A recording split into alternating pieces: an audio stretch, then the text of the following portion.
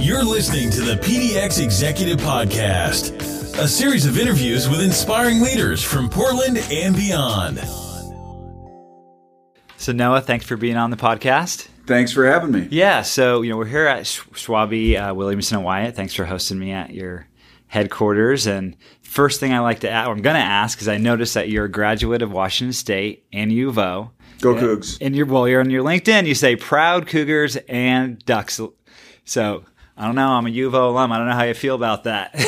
Well, I guess when I root for sports teams, I root for my undergraduate first. And okay, so and U of O takes the back the seat Ducks. a little bit. All right. I can respect that. So, well, hey, I wanted to have you on because you have a unique kind of role here at Schwalbe in the kind of your practice area and talking about Portland's growth and kind of the economic climate here. So I'd love for you just first give a background of, what you do and the practice area you kind of head up here at Schwalbe.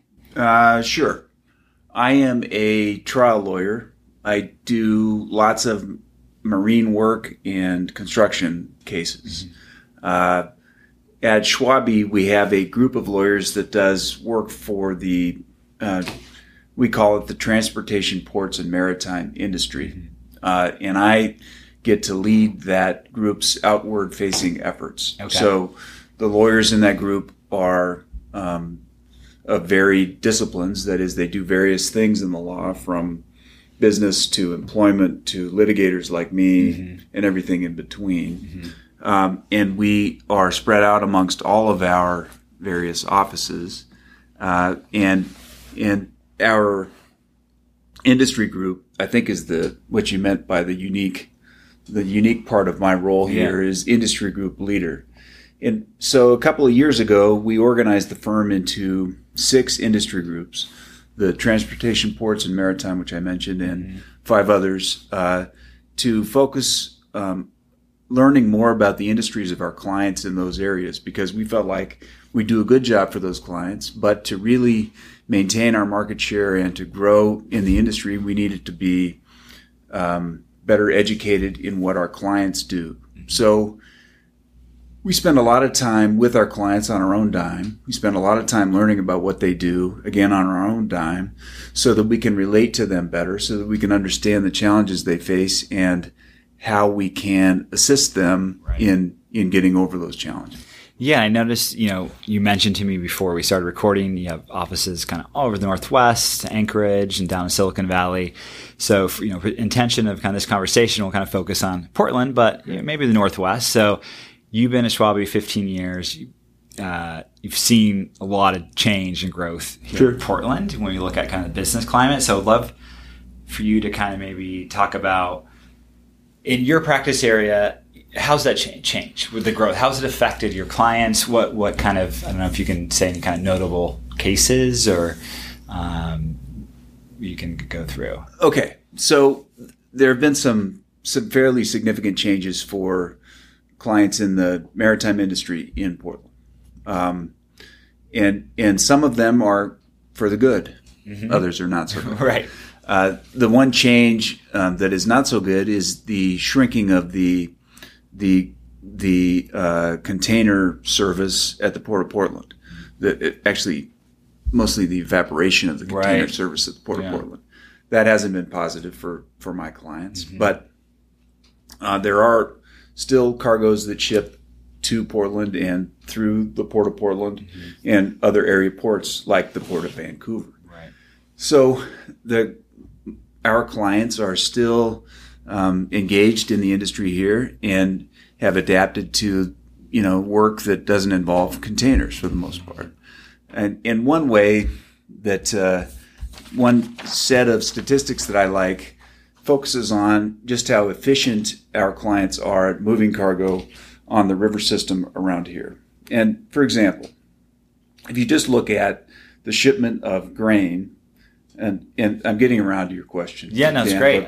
But if you look at the shipment of grain, the Army Corps of Engineers has assembled statistics, and I have a graphical representation for your listeners, which is not helpful. But so one barge can carry as much grain as 35 hopper cars or 134 trucks.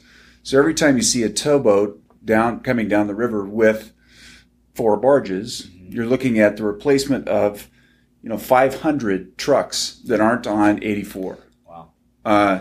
And that has sort of similar reductions in pollution and in risk to the workers that actually perform that service.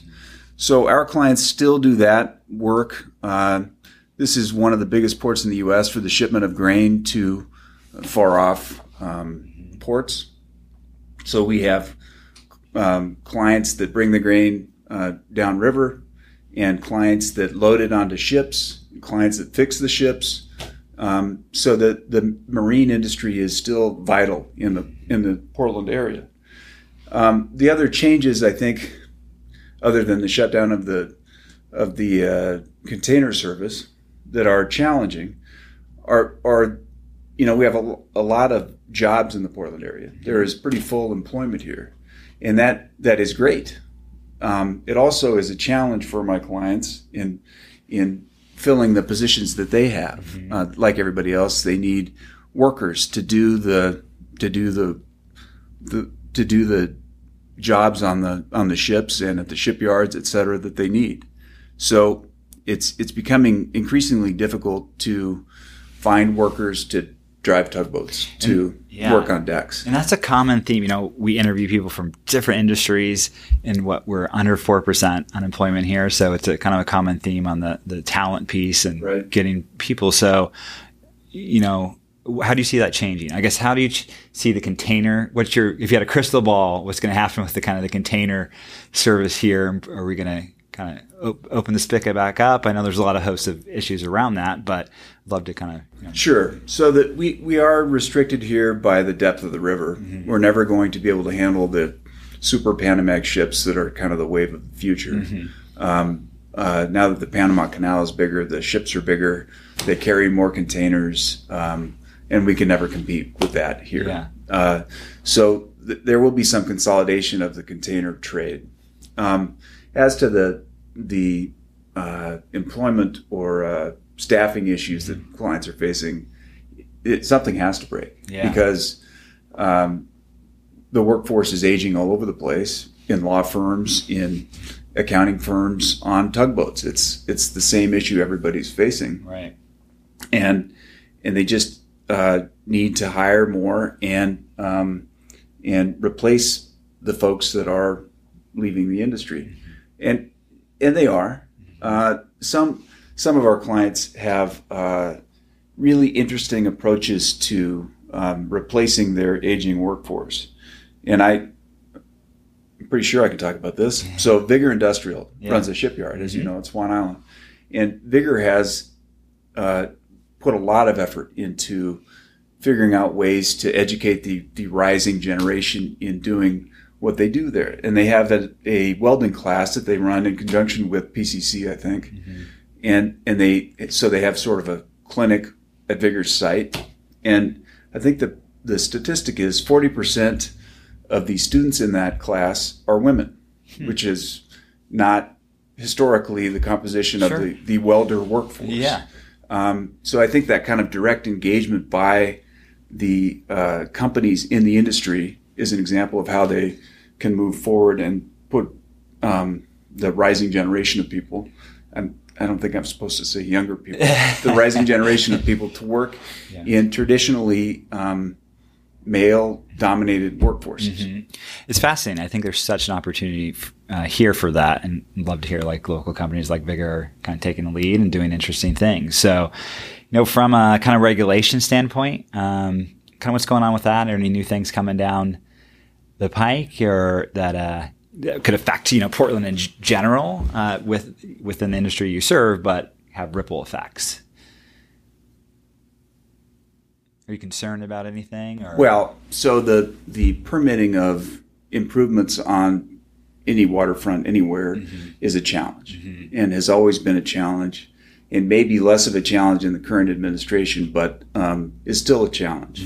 And that's something that other lawyers in the firm are experts in helping clients deal with. It's not really my bailiwick, but that is always a challenge, and I think will remain so. The Tesoro terminal at Port of Vancouver is an example that seems like a good idea to some of us, and it didn't pass muster with the community, so it's not going to happen. There are other projects like that around the state, around Washington, that would be beneficial to our industry that just may not fly because of the public perception of the industry. Yeah. Well, I'm going to shift a little bit and just kind of talk about Portland. Again, you've lived here in Portland area. Yeah, since 2000. Yeah. Since 2000. So, I mean, you've seen a lot of change here, and I always like to ask this, just, kind of stepping back maybe from professionally, but just living here and the change and the growth and the business kind of community growing and new companies moving here. What do you think about that? What do you think about Portland kind of getting more notoriety and just more influx of people and talent here, in regards to businesses? Sure. So when I moved to Portland, because my wife didn't want to move back to Olympia with me, you could get around. The traffic was manageable.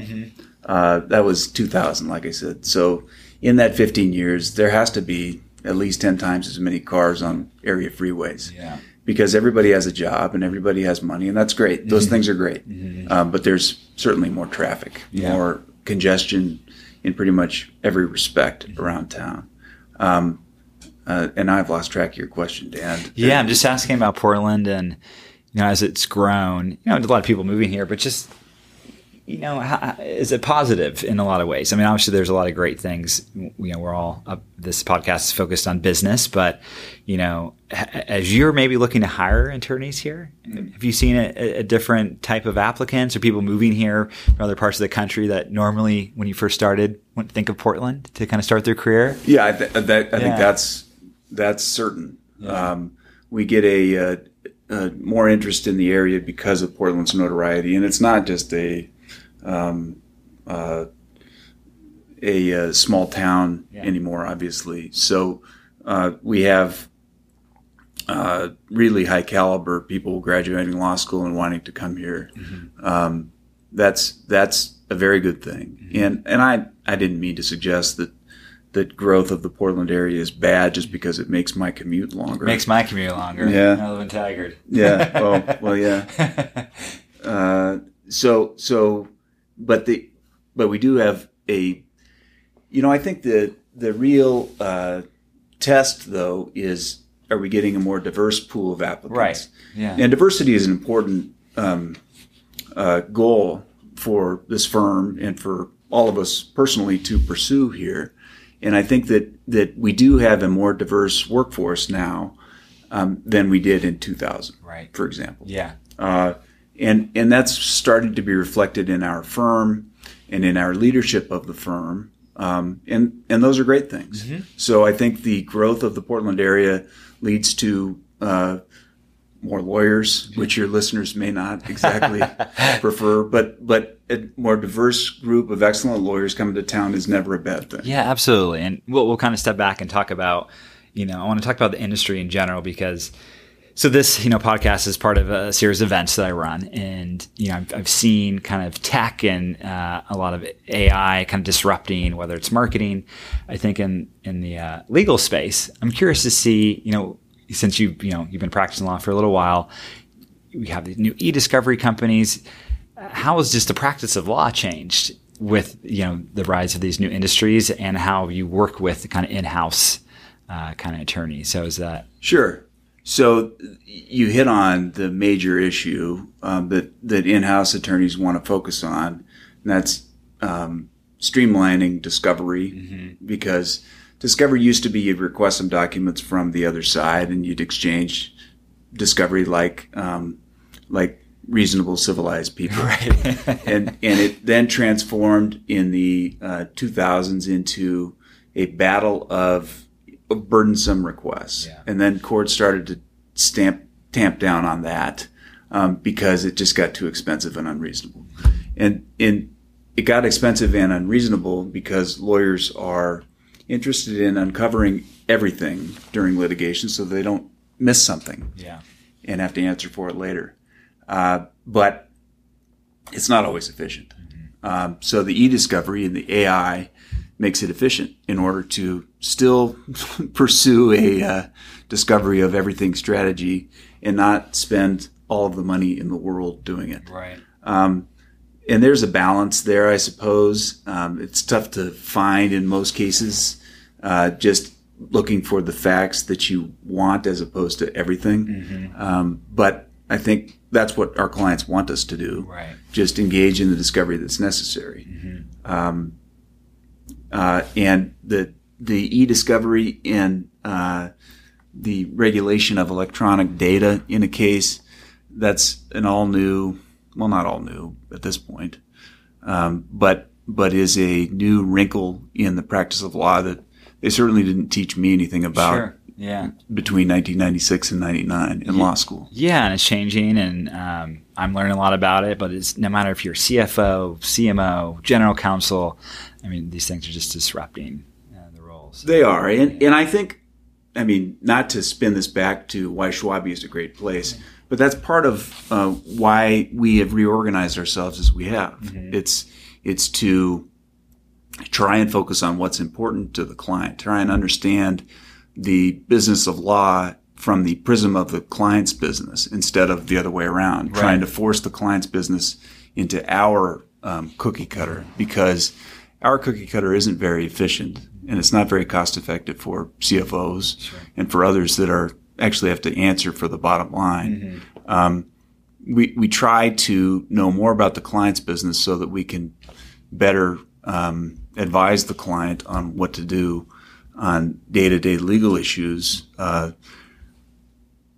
in which the law provides part of the equation, but certainly not all of it. Right. So, yeah, sounds great. No, it's fascinating, and it's I love talking about just Portland, how it's grown and changed in regards to the business community. So thanks so much for being on, sharing your perspectives, and go Ducks, right? Sure. All right, thanks, Noah. You bet. Thank you, Dan.